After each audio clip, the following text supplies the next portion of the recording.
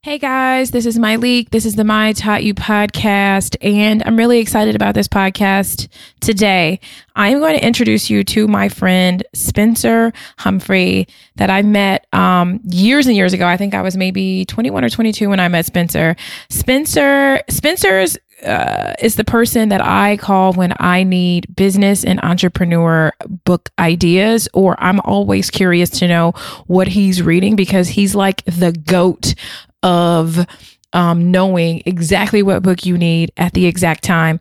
Spencer is a husband and father of 4 girls, a home cook, avid reader, photographer, explorer, serial entrepreneur, lifestyle designer, storyteller, and he rides around with a kayak in the trunk of his Prius. He once started a business because a vegetarian ate his ribs and fed them to her baby. He spent 7 years in college, and welcome, Spencer. Hello, everyone. Thanks for having me, Myleik. Of course. So I am going to share before we get into these books that I have read some of the books. I have not read them all. Now I have to, but I don't know if I've ever told my podcast crew. I think I got an internship at Unilever, sponsored by Essence Magazine, when I was 21 or 22. I cannot remember because I spent 5 or 6 years. I think I spent 6 years in college. And I was sitting at this dinner. So I got the job, and maybe like a month into the job, they planned this dinner with the founders of Essence and Susan Taylor. And it's this massive table, and I'm sitting next to Ed Lewis, who was, I think, the president or founder at the time. I should know. But anywho, he and I started talking. He asked me to order the wine, and I had just gone wine tasting with my previous internship in San Francisco. Long story short, we talked for hours. He asked me if I had ever been to the Essence Festival, and I was just like, no. And he asked why, and I'm like, well, I could either afford one thing: the flight, the hotel, the ticket, or, and so he excused himself. He came back and he handed me his business card, and it had his assistant's phone number. And he was like, how would you like to be my guest to the Essence Festival this weekend? And I was like blown away, like, oh my God. And so I get to the Essence Festival, I'm by myself, and I think I sold one of my tickets one night. And I think the person who bought the ticket was you. I did. So actually what happened, I bought a fake ticket. Oh no. Oh, that's right. Youth to be young. So I bought a fake ticket, showed up at the door. They were like, the ticket's fake. And of course, this was like 2003. So I didn't have a lot of money. And back then, I guess I'll just say how old I am. I think like the new thing right now is people are saying they're old Atlanta. Well, I'm like old Essence Fest. So the thing back then was the last night at Essence, Maze and Frankie Beverly would perform, and you needed to be there, and you needed to be like on the floor. Like you couldn't just go and be like, in the 400 level or whatever. Like you had to be on the floor so you could do like the Soul Train line with a lady. Like it was like a party. And so I was with a fraternity brother. I'm going to go ahead and say he loaned me the money.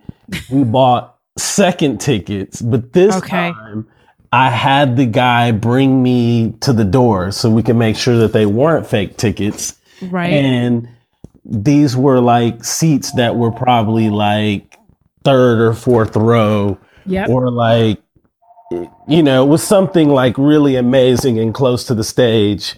And then I basically sat down next to you and we became friends. That's exactly it. I had all these tickets for every night, Spencer, and I was by myself, and Mr. Lewis gave me tickets to the box, like the Essence box. He gave me like, I think it was 2nd or 3rd row seats for every night. He gave me access to everything. Essence paid for my hotel room, at the Hilton. Like they paid for my flight. Like it was mind blowing. And it's that sort of thing that you just never forget. I remember overnighting him a thank you when I got back. Like you just didn't have to do this.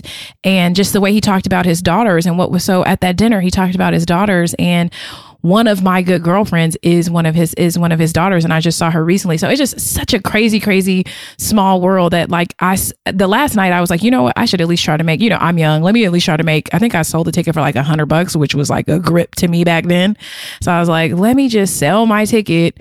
And here we are. So that's a story people probably didn't know. I want to get into these books. So Spencer put together a list of 6 books. And trust me when I tell y'all, like, I'm not pretending when I say Spencer is like the GOAT when it comes to these entrepreneur and business books. Like, this is the person that I always want to know what he's reading. So Spencer, the first book that you have, and Spencer is a serial entrepreneur. He has succeeded at this. I want to talk about your first book, Managing Oneself by Peter Drucker. Tell me about this book.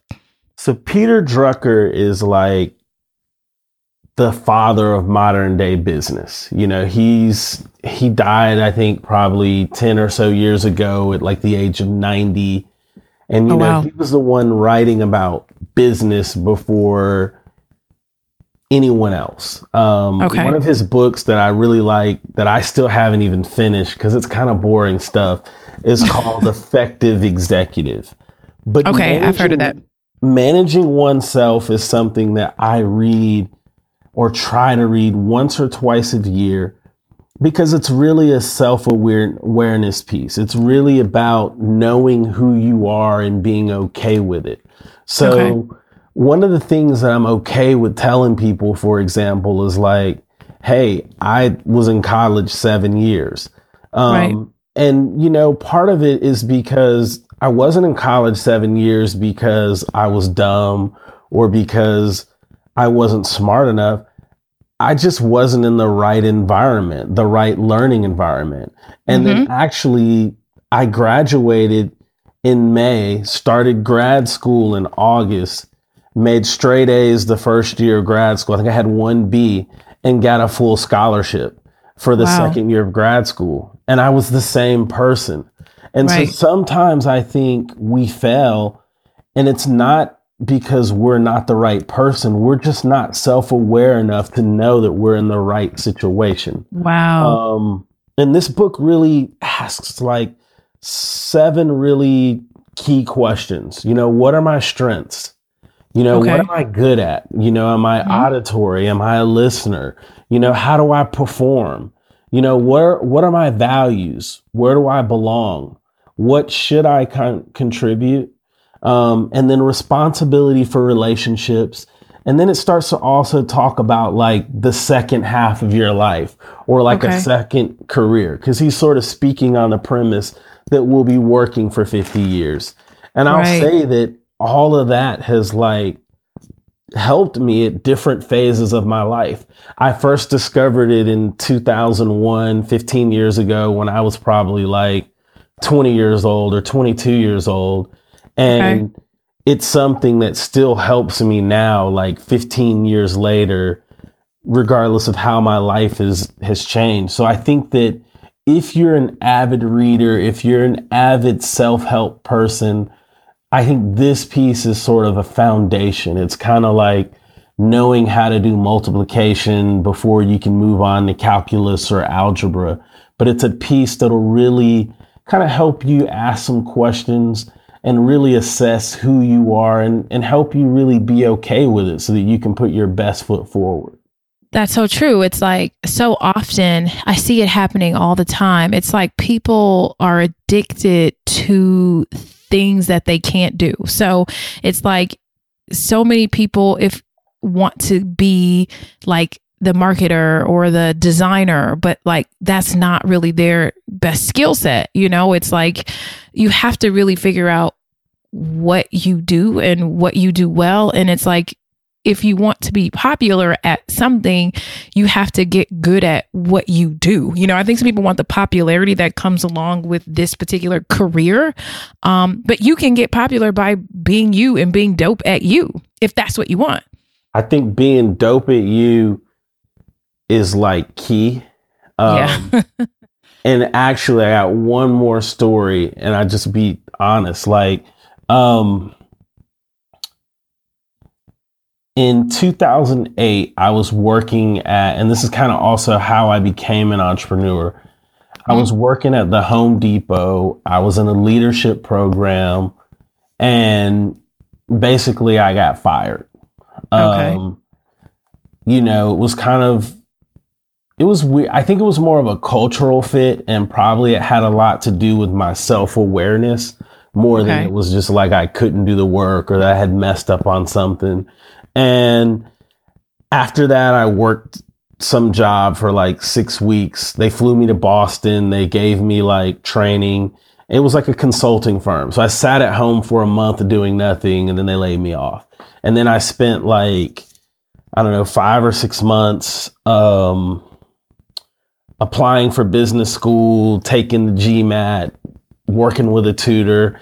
And then I bombed the GMAT. I got rejected by 5 business schools. And I was like, you know, making this plan to retake the GMAT, and I was just going to do really well, and I was going to knock it out. And then my wife was like, hey, like, you've got to stop these contortionist acts. You've got to like go somewhere that like is a fit for you. Right. And the truth is, it was like very humbling, and it was not a comfortable thing to hear, but it was so true. Like, I'm not, you know, and it's like I have a beard and I like wear jeans and no socks, and you know, most guys I know that went to business school don't have a mustache, and they like, you know, wear suits and all these things that just aren't who I am. And so I think it's really key to just be dope at who you are. Like, don't worry about being dope at being Myleik or being dope at being whoever it is. Just be you. Right. And so one of the quotes that I got, because whenever someone sends me books, I always like to look at the quotes first or wiki it. And it says, successful careers are not planned. They develop when people are prepared for opportunities because they know their strengths, their method of work, and their values. And I just think that that's so important, because I turn down opportunities that I know are not a good fit for me. It's like, I'm not going to set myself up to fail that. It's like, I know what I'm good at. I know how I work, and I know what's important to me, you know? And so I will do some things because they're just, I turn down some things because they're not aligned with my values. I agree. Yes. So I love it. The next book that you have on your list, Spencer, is a book that I am at the very end of reading. I think I have like 20 pages left. Ego is the Enemy by Ryan Holiday, who I am interviewing next week. I'm very excited about that. That is, I wish I could be there for the interview. Yeah, it's so crazy. It's so crazy. But I picked the book up because I like the size of it. You know, it's a book you can carry around. And so that's what usually messes me up, is that the books are too big, but this is a purse carry for me. But tell me what you liked about this. Am I allowed to cuss? Yes. Okay.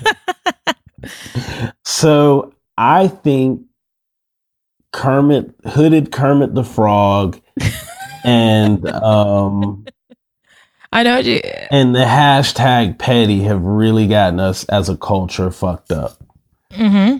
I think it's really got us fucked up. I think that, you know, Hooded Kermit, it's funny, it's cool, but I'm really worried that we as a culture are starting to we're starting to really believe our hype almost to a point of like diminishing return.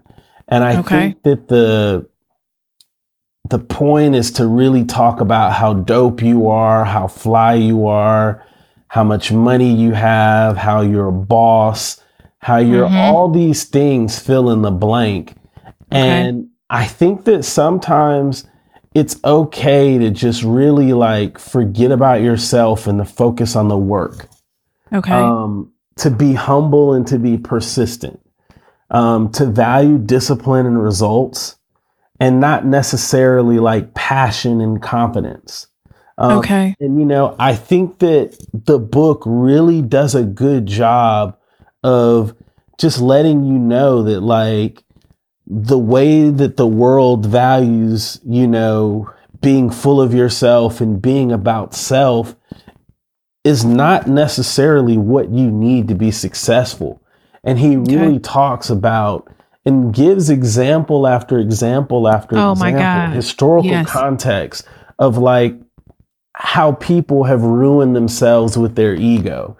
You know, he talked about his mentor at a clothing company. I'm not going to mention the clothing company because they need to come sponsor the podcast. But they went out of business. Oh, well, they're shutting down all 140 stores. That was in the news a couple days ago, so it's fine. Okay. Well, he had a mentor. I'm still not gonna name drop him. Don't name him. A mentor at a clothing company, and he talked about how that guy imploded and how he imploded his career, his life, his marriage because of his ego. You know, I'm a football guy, and you know, even if you're not into football, just as a business, I think the New England Patriots and the way they do things is amazing. And you know, he talks about their coach, Bill Belichick, and a technique that he used called canvassing. And a big part of the canvassing is that, you know, you're not out trying to outshine your boss. You're trying to make your boss look good. And I think that, like, as business people, regardless of where you are in your career, you've got to like be able to like be humble enough sometimes and realize that it's about your customer and it's about what your customer needs. It's about what your customer wants. And it's about making your customer look good. And that customer could be a boss if you're employed at a job, or it could actually be a vendor if you own a business, someone who does business with you that you actually pay money to, or it could be a customer who gives you actual money. But I just think that, you know, in this time, like it really is key for us to really just humble ourselves and have like a really good assessment of who and where we are. And it's not to say that we're belittling our achievements, but it's just saying that like we're able to kind of detach ourselves from that and just, you know, again, it's humility and persistence. It's value and value the discipline and the results. It's about just doing the work and not worrying about shining. One thing that the book talked about that really, really, really stuck out to me the most was talk. Okay. And one of the things they were saying is that when you do a lot of talking about what you're going to do, you trick your mind into thinking that the work is done. Right. Yeah, that was my favorite thing. You tricked yourself into thinking that you did it. Yes. And so, you know, if you ever see like the person who's on Instagram, you know, in the gym every day saying they're going to have the Beyonce body by summer and 5 years later they don't have it, that might be it. Or if you've got a friend who's been saying that they're going to start a business, you know, like I have a friend I met years ago who was starting a fashion line or something, and that person still hasn't done it. And I think sometimes talking can really get in the way. And one of the things that he said was that talking and doing fight for the same resources. Damn. Yeah. So, you know, and I think for me, as I even reflect on my own failures, I really have to think back to like what role ego had. And really, for me, it's a daily fight, especially like as a Black man, because I think in our culture, hypermasculinity and like machismo and being macho is like the thing. And so I have to really like quiet that and fight that and die to it every day. Like I face my own Hooded Kermit, except I tell Hooded Kermit to fuck off or whatever. Right. Yeah. I do better. Yeah. When I shared this book and you told me like this book, like you said, like changed you, one of your favorites. And first it's super digestible. You know, I know that for those who may be like I'm a 48 Laws of Power girl, but I love how digestible the context is, you know, the stories that he tells. And I think that a thought that I was having the other night is that you can, in reading, you will find example after what works and what doesn't, you know, and then it becomes your choice of where you want to be and what you want to do. And I think so often, as an employer, I see ego and it's like, you know, you did one thing or, you know, and now one thing, it's like you can't, I'm struggling, but it's like you can't live off that, you know. Every day I have to wake up and every day I have to wake up and be a beginner, right? It's like I cannot get consumed in what I may have achieved because that mindset will attack me.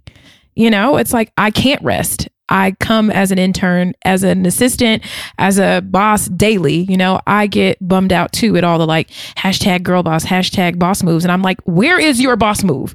It's not a social media post. Or how are you a boss and you're not writing a check for anyone? Because it's like, if you that like, as someone who has like employed people and dealt with like cash flow and dealt with like making payroll and the fear of like, oh my gosh, I might miss it and the check could bounce and whatever else. Like when you really a boss, it's almost like a curse and not a gift. It's not something that you're going to be like flexing about because you'll probably be somewhere like worried and stressed about whatever. Like, you know, like it's funny because like I remember once I had a guy that like set like a trash can on fire or something and like the fire department came and it was just like this big ordeal. But the thing is like when you're really truly a boss, like that's pressure, it's stress. And I'm not saying it's not a good thing or it's an honor and a privilege, but it's deeper than like flexing on social media. Oh, it's so much deeper. You know, it's like when the letters from the IRS come, like, do they come to you? When, you know, when it's time to pay for the insurance, like who pays for that? Like, I don't, you know, today I had to mail off my taxes. I'm just like, everybody is not as fun of a stunt, if you will. You know, it's like an occasional, I'm in charge. But like when you're in charge, everybody is coming after you. So one of my favorite, I have so many favorite quotes in Ego is the Enemy, but he says, impressing people is utterly different from being truly impressive. You know what I mean? It's like, to be a truly impressive person. And I just think that another one, your potential, the absolute best you're capable of, that's the metric to measure yourself against. Your standards are winning is not enough. People can get lucky and win. People can be assholes and win. Anyone can win, but not everyone is the best possible version of themselves, which I think takes us back to your first book. It's a great segue of like, get your own shit together. Check your ego. And then we're going to move into your third book, which is The Ultimate Sales Machine by Chet Holmes. This is a book that I haven't read. So tell me why you love The Ultimate Sales Machine. So The Ultimate Sales Machine, I think it's one of those books that you could have for 15 years and it could probably help you at different phases of your career. I don't necessarily think it's a book that a person in their 20s could read straight through and find practical. But what I really like about it is that it's very practical and it gives you sort of an ABC 1, 2, 3. It's almost like a Betty Crocker recipe. Like, you know, 2 eggs, your stick of butter, your milk, you mix it. It tells you it gives you a prescription. And I think that that's very practical because a lot of the books we read sometimes are very theoretical and they hype us up, but then we leave them and we're like, well, what do I do next? Like where am I going? Like, what's my next move? And, there's actually some points that I want to bring out. So even if your audience doesn't read the book, I thought that this was like really key. And it was about time management secrets of billionaires. Number one, touch it once. If you touch it, take action. Yes. So, don't open that email or letter until you're ready to deal with it. I love that. Last night, not to cut you off, but to cut you off because I just did. But last night, there was something that I wanted to do in the morning. And I saw, I emailed Diana about it, and she emailed me back that night. And it was that thing of once I clicked it open, I just finished it. Like I felt bad because I was supposed to be doing something. And I was like, okay, I'm finishing this thing all the way through because it's necessary. You can't leave shit hanging. So my favorite. Okay. Touch it once. So next is make lists. And what he says is that you should make a list of the 6 most important things that you need to do and get done each day. I love that. And what I do is the night before I do it, because what I find is when I make my list the day of, it might be noon and I've got nothing done because I'm overwhelmed or whatever. But it's like, if you make your list the night before, you keep it to 6 because 6 is sort of manageable. And if you start your list before you start email, before you start social media, before you start checking voicemails, it allows you to be very proactive and not reactionary. Because if not, then you'll look up and all you ever do is respond to email or surf social media. The next thing, the third thing, is plan how much time you'll allocate to each task.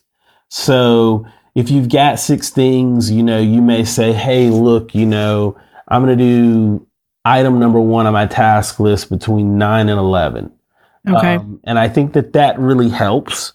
And then it also lets you know, like, what important initiatives are just, you're not just getting to because they take too much time. Then you can also start to like break them into small chunks. The next thing he talks about is planning your day. So an hour by hour schedule and sticking to it. Okay. The 5th thing is prioritizing. So you've got that list, but you've got to figure out what's most important. You've got to like be productive and not necessarily the easy work or the fun work, but you've got to figure out what's most productive. And then the final is ask yourself, will it hurt me to throw this away? So, basically in terms of like paper, clutter, email, basically it's okay to get your inbox to 0. It's okay that you don't hang on to every scrap or every note or every whatever.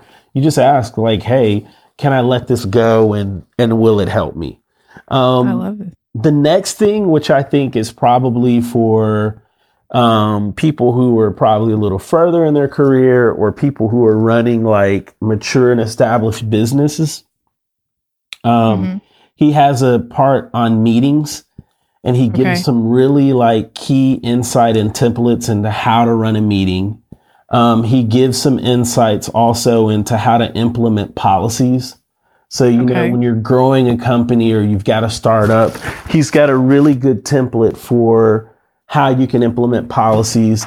And then finally, he's got some really good keys for hiring people. One of the things that I've struggled with and probably some of the biggest mistakes I've ever made is like in hiring.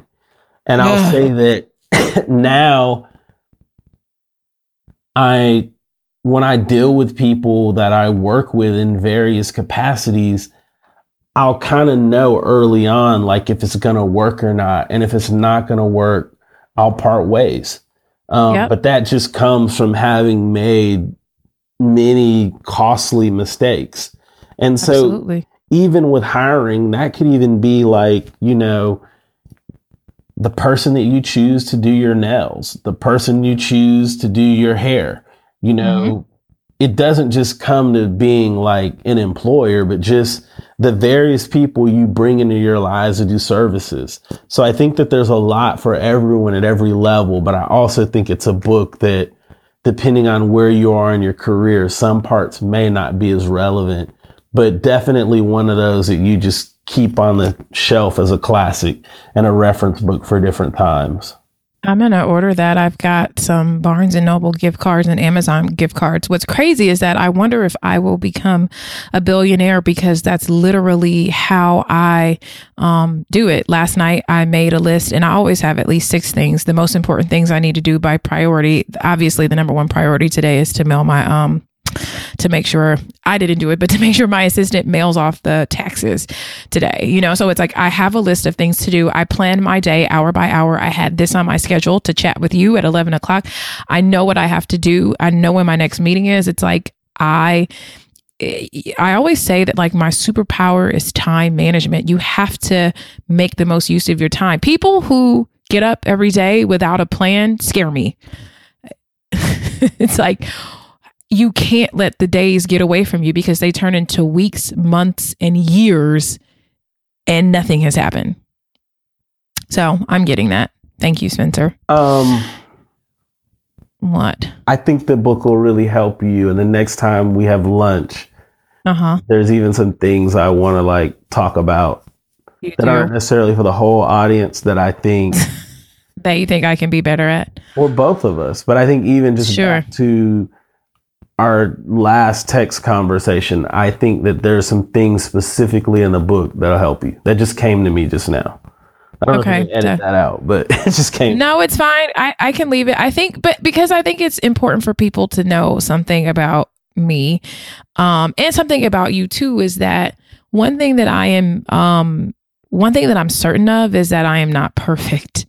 One thing that I need in friendships is honesty, and I need to grow, and it's like, I need people to call me on my shit constantly, because I always say this, if you keep yourself around people who are me too and yes ma'am, and everything you say and do is right, you end up being like Mariah Carey on that Cribs episode in glitter high heels and butterfly booty shorts. It's like, you need somebody to tell you when your dress is up. You need somebody to tell you when you are not, you don't have it fully together. And that's just what I appreciate in all of my friendships. So I will get it. And I definitely would like to discuss it. And there was something that we covered, I want to say 2 books ago, that was when you were saying, something that it was what you said. And I thought about this, about people looking at themselves as businesses and their boss, or who they're serving as their customer, right? So it's like imagining yourself as a small company, regardless of what it is that you're doing. I think it's a mindset shift. And so I was thinking, I wonder how many people go to work every day and they have it mixed up. They're looking like, oh, I serve this person, not realizing that they are their own small business serving their boss, a customer. And I just needed to do a little mindset shift, and I got it in that conversation. So I hear you. I hear you. I got it 2 books ago. So next book that you have on your list is a book that I have read. And I think this is a book that you referred to me almost 7 years ago. Because I know that I got this from you. And this is Tim Ferriss's 4-Hour Workweek. And you said initially you weren't going to mention this book. Why weren't you going to mention this? I think the last book, all the books that I've mentioned thus far, are books that I kind of read within the last year. I think that Tim Ferriss' 4-Hour Workweek is a little dated. It's a little bit of a lie. It's great marketing. But if I'm truthful with myself, this book is what's really shaped and molded me into who I am and how I do things. Agreed. Agreed. This book isn't about working 4 hours a week. And if you follow him now, he'll admit that he works more than 4 hours a week. But I think that this book is about creating the life that best fits you, and it fits your interests and personalities. And so I feel like if you follow me on social media, like I had someone once ask me if I was a drug dealer or if I, oh my God, trust fund. You do look a little trust fundy, Spencer, I have to say. Your life, I so wish your life looks trust funded. No, I don't. Kayaking, Cuba. No, I wish. Okay. But maybe my kids. But I work in a way that works for me. And I figured out also ways to like fund my lifestyle that either means that it's funded in a way where I don't necessarily have to like kill myself for 80 hours or where I can fund my lifestyle at a fraction of the cost. So for example, they ask like, what would you do if you had $100 million? And, your thing might be that you would buy an island and, an island might cost $100 million to buy. But the truth is like, maybe for 10 grand, there's an island somewhere in the Bahamas that you could rent for a week. And if you brought 5 friends, you could have that island for a week for 2 grand.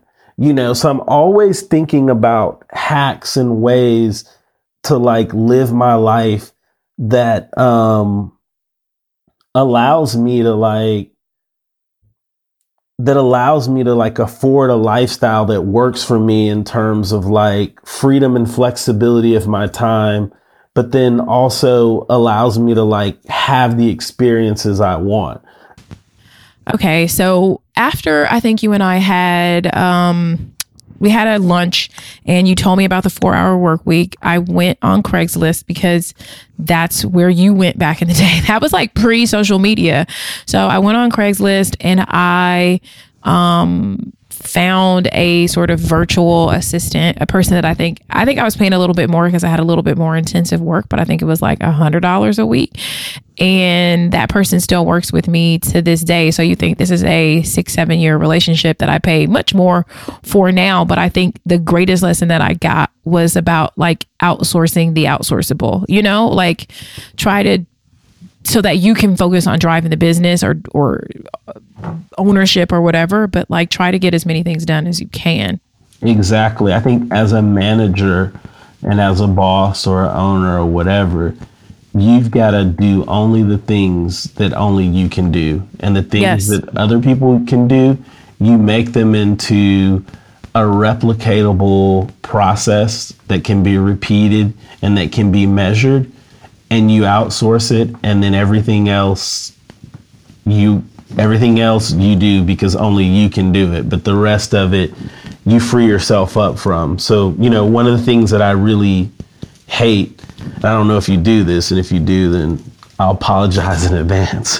But one of the things I really hate is when I see people, this really, really, really annoys me. On the beach or at the pool, like today's office. Oh, I've done it. I used to do that. Yeah. A couple of years ago. To me, I've grown. Spencer, I've grown. Okay. But when I see people do that, it makes me say they're not really winning. They're not really a boss, that they're actually unorganized and don't know how to either delegate or manage their time, that they're just so buried that when they're on a remote island with the person they love, or when it's a sunny day and they're at the pool, that they can't just be and enjoy that moment because they're probably dealing with so many BS issues that someone else is probably better suited to handle. Not even that it's about beneath you, but it's like there are other people better suited to handle it. Okay, now this is the part where I'm going to disagree with you. Okay. I think that when I think about the times that I have done like today's office or, this is where I'm working. One thing that I got from the 4-hour work week is that, you can do your work from anywhere. It's like I can do my work from anywhere. And I think that's the message that's being communicated is that I'm not out here all day. You know, if you see me out here in a bikini and I've got a couple cocktails and this is today's office is not an 8-hour work day. If it's even, 3, sometimes I just think it's like, it's Tuesday morning. I have to get up and knock out a couple things. How nice is it that I can come over here for an hour or two and get some work done? So I hear you. So it is. So I think it's what do they call it? A nomad? Is it a global? Yeah. So sort of just saying, yes. Digital office. Yeah. Okay. Digital office. Yeah. So maybe we'll start saying today's digital office. Yes. Yeah. But I hear you. I don't know. I think that I know that I have changed a ton from when I first started. And I think I see a lot of people and I see that everybody goes through these different like layers and phases of like freedom, of new money. And it's like the first thing you want to do is you want to show off the freedom, and then you want to show off the dough. And then it's just like, I think as you get comfortable being in a new bracket or experiencing a new lifestyle, because let's just face it, most of us didn't have this stuff or didn't grow up with this stuff.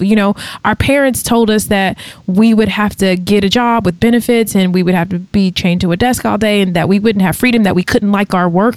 And I just think that everybody is just kind of screaming like, yes, we can, if you will. But I think it eventually tapers off. Like, I think it's normal and natural. My accountant and my wealth manager call it your trick off years.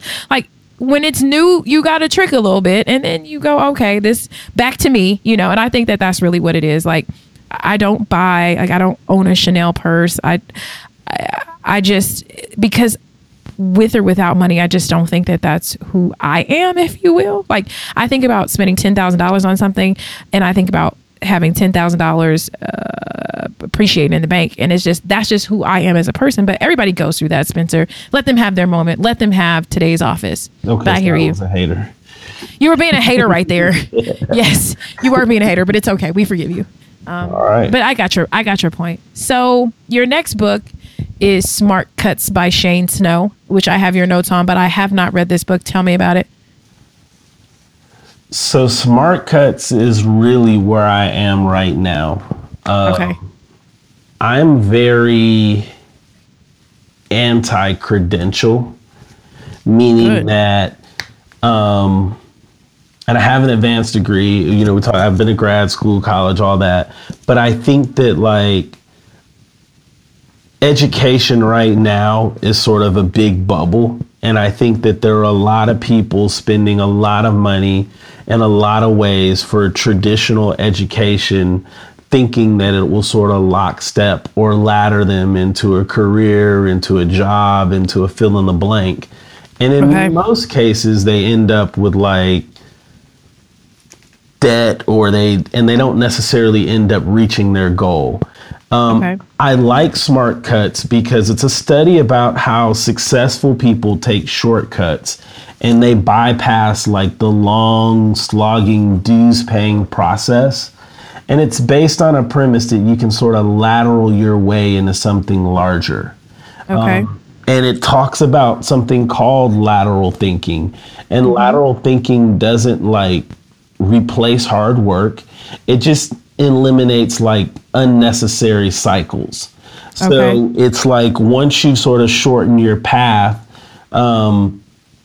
overachievers will look for more ways to do effort in their work. And so one of the patterns that they talked about were like our US presidents, and that most US presidents lateral their way. Like they don't necessarily climb a ladder of like, being a local, official, then being a state official, then being in Congress, then, it's sort of like they basically will reach achievement or a pinnacle in one career, and then they will lateral that success to like a different career. And I guess like a good quote from the book or a good premise is like switching ladders can help you bypass dues and accelerate to a bigger or better cycle. So my photography right now, I basically got a camera from my wife last Christmas of 2015. And I spent 2016 honing my skills as a photographer. And I feel like there were people who I started out shooting with who were better than me that I'm probably better than now. And a big part of it was that I found and sought out the best people in the business, like the best photographers. And I would meet up with them, and sometimes I'd pay for a workshop, or I'd like study a YouTube video. And I basically, as a photographer, sort of let pass like certain areas or certain parts of the career that some people spend years and years breaking through from, just by like spending time with people that gave me essentially like a smart cut. Gotcha. So, one other thing about it is that it says, we can spend thousands of hours practicing until we're a master at a skill, or we can convince a world-class practitioner to guide our practice and cut the time to mastery significantly. I agree. I definitely agree. I always say, like, there's some people that I mentor and I go, you could have saved yourself a whole lot of heartache and drama by just going and getting a job at the top place for a little while. But, that's okay. There's the long route and then the even longer route. Yes. So, okay, I want to talk about Deep Work by Cal Newport, because I think I'm going to like this one. I'm gonna exhale. You got some notes on here. Deep Work. Deep Work. Wow. So this book is about shutting out distraction for deep, productive, concentrated work. Okay. And basically, our culture has basically shifted towards a shallow work. And it's basically exposing a massive opportunity for the few who recognize the potential of resisting this trend and prioritizing depth. And so when I say shallow work, it's like we all know how to work an iPhone. We all know how to take really good selfies.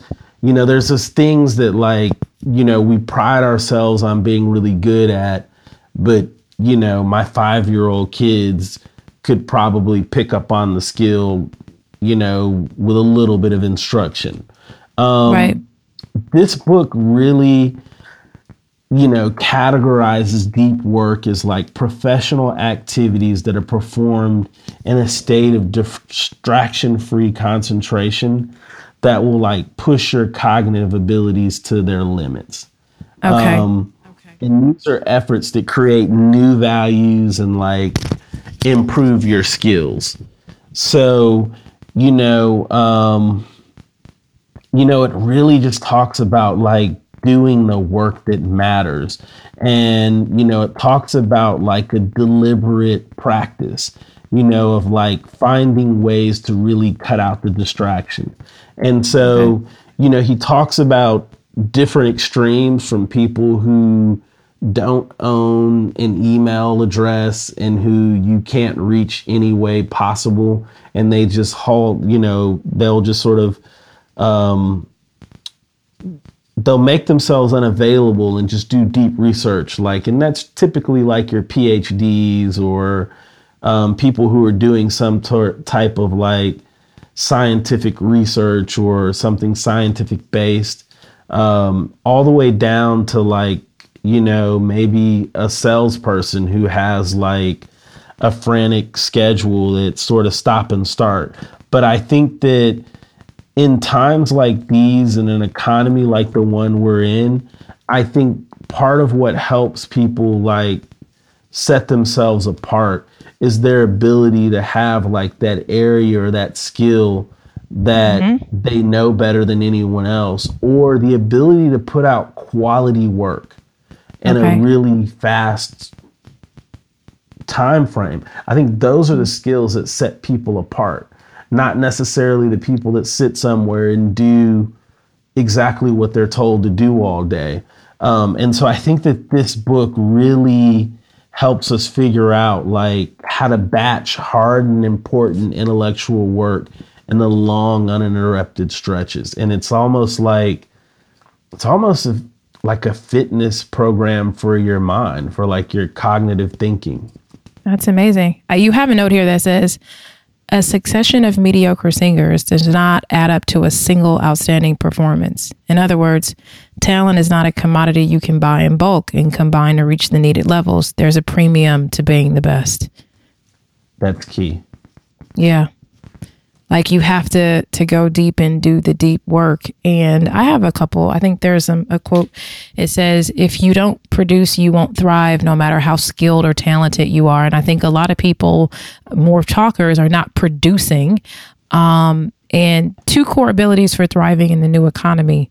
One is the ability to quickly master hard things and the ability to produce at an elite level in terms of both quality and speed. And I think that that's what people have to understand. Quality and quick. And you can't do that if you're checking Instagram every 10 minutes. No, I think, and maybe Spencer, you can help me, but it's like, I'm really trying to think about ways that people can like, I don't know that some people know how to do deep work. Like, I think that you and I know how to focus, and we didn't grow up with social media. We didn't check it every second of the day. I think I remember I was at my second job before I got before phones could even text message. So, I think deep work is that sometimes, what is your deep work method, I guess? How do you do deep work? So for me, it's about discipline. And I'll admit that I struggle with it, and that it's easy to do the fun stuff. It's easy to get caught up in social media. I actually recently put an app on my phone called Freedom. Okay. And it blocks my social media until I think at least 10 a.m. on most mornings. Oh, wow. And I also, for me personally, I check email 3 times a day. Okay. And that's back to even the Chet Holmes book about, touch it once. So I typically will check email at 10 a.m. I'll check email around 2 p.m. and I'll check email again at 4 p.m. And so for me, I don't want to become reactionary. And so if I check email the first second my feet touch the ground, then all I spend my day doing is responding to other people's requests. So usually by 10 a.m., I will have everything from 4 p.m. to 10 a.m. in my inbox. I can focus on it, address it right then and there. I try not to, and it's still something I'm like working with. I try now to do more email on my computer than my phone. Yes. Because I'll admit it, like I'll text and drive and do all these things, and so there'll be errors or I'll miss a point in an email. So I try to respond to an email when I can really focus and pay attention to the content. And then usually I'll let the afternoon go by and I'll batch it and respond to another batch of emails. And then at the end of the day or close to the end of the business day, I'll respond to a final batch of emails. And the truth is that if it's an emergency, they'll probably know how to call you or text you or reach you. And this method doesn't necessarily work for everyone, but I'd say that it probably works for the majority of people. So I think one, like just getting a control of like email, getting a control of like social media. I think another thing that's sort of become an Achilles heel for me recently has been GroupMe. Just because it's like Twitter, but it's with your close friends or with people that you have a common interest in, and it's a more intimate environment. And I found that can become almost like a virtual barbershop. Like it can become that place where people just congregate and talk all day. And I'm like guilty of it, but it's just having like the discipline to really just say, you know what? I have like to really focus on my goals, and I've got to really do some really hard work to get to them, and just really trying to really shut down and some other distractions. Yeah, I think I'm with you in the way I think I do deep work is, and I'm certain that I can go deeper. But I don't do any group chat, group me. Don't group me on anything. Don't contact me. I personally can't stand group texts. It's just not who I am. And like you said, what happens is that I have been on few group chats that was meaningful conversation or useful. It's never either, and so that's kind of just is not my thing. As far as email, I do try to stick to email on the computer. So I use my phone to sort of scan for emergencies or something like that. But I use the VIP function. So there are VIPs, people that, if they're emailing me, it's likely very important. So I go through that and see, I can look at the subject and tell if I should open it, and I usually just try to sit down and do my emails when I can. So I don't, that on the go email, I've done away with that, unless it's like a quick yes or no. But if I need to write it out, I will do it that way. But I do agree. I don't have specific times. It's just like when I sit down, I will check my email. So I haven't checked my email, but I'll check it when I get back to my office, probably at 12:30. So, and I need specific or kind of generally specific times, because if not, what I'll do is when I'm bored or when I have like a bored moment, I'll find myself fidgeting or looking at email because I'm bored. And that's actually something, doubling back to deep work, they really talk about, is like being comfortable with being bored and sort of exercising your mental, your cognitive abilities to be able to just be present in a moment of like boredom, to not feel like you have to fill it with some sort of activity. Because one of the things that they also talked about, or he talks about in the book, is that when you take a minute to like surf the web or to surf social media, that basically your brain doesn't work like a light switch, and it takes your brain like 15 or 20 minutes. He gives like a time frame to really take your mind off of whatever it was you were doing mindless back to the focused work. Okay. So. Right. And I think sometimes you do that. You got a few minutes. Oh, let me search Instagram. Yeah. I put an app on my phone a couple of days ago that I heard about on the Friend Zone podcast called Method. Is it Method? Let me see. What is it? No, because I'm lying. It's called Moment. It's the Moment app. And what it does is it logs how many hours you spend on your phone every day, how many times you pick it up, and how long you picked it up for. And it'll even tell you, how you spent it on the apps. I picked up my phone 93 times yesterday. Oh, I'm going to try that app. I picked it up 93 times, but I picked it up 107 times Sunday. So I was down some yesterday, but it's just like, it's just when you see that, but I do business on my phone, so I have given myself a pass, but it is interesting to see like, wow, even though I am even still handling business on the phone, do I really need to be picking up my phone 100 times a day? Damn. Yes, it's sobering. It is. It's that thing of like, I can do better. But the awareness, I think most of us don't have the awareness of how often we are doing it. And especially if you feel like you are lacking in some area, like people always say, how do you have time to read? Or how do you have time to do this? And I'm like, you'll be surprised at what you can do when you get serious focus to put that damn phone down, It helps you so much, and it really helps you to be present and really just be with, even in social interactions, really be with the people you're with, as opposed to being distracted, thinking about like how you're going to record whatever moment to stunt, or even like watching the next person stunt. And it's something that I have to like Yeah. Either you're recording the stunt or watching the stunt. Yes. And so it's cool to just be in the moment sometimes and to really just have real interaction and to really converse and to really absorb what whoever it is you're with, whatever the setting is, has to say.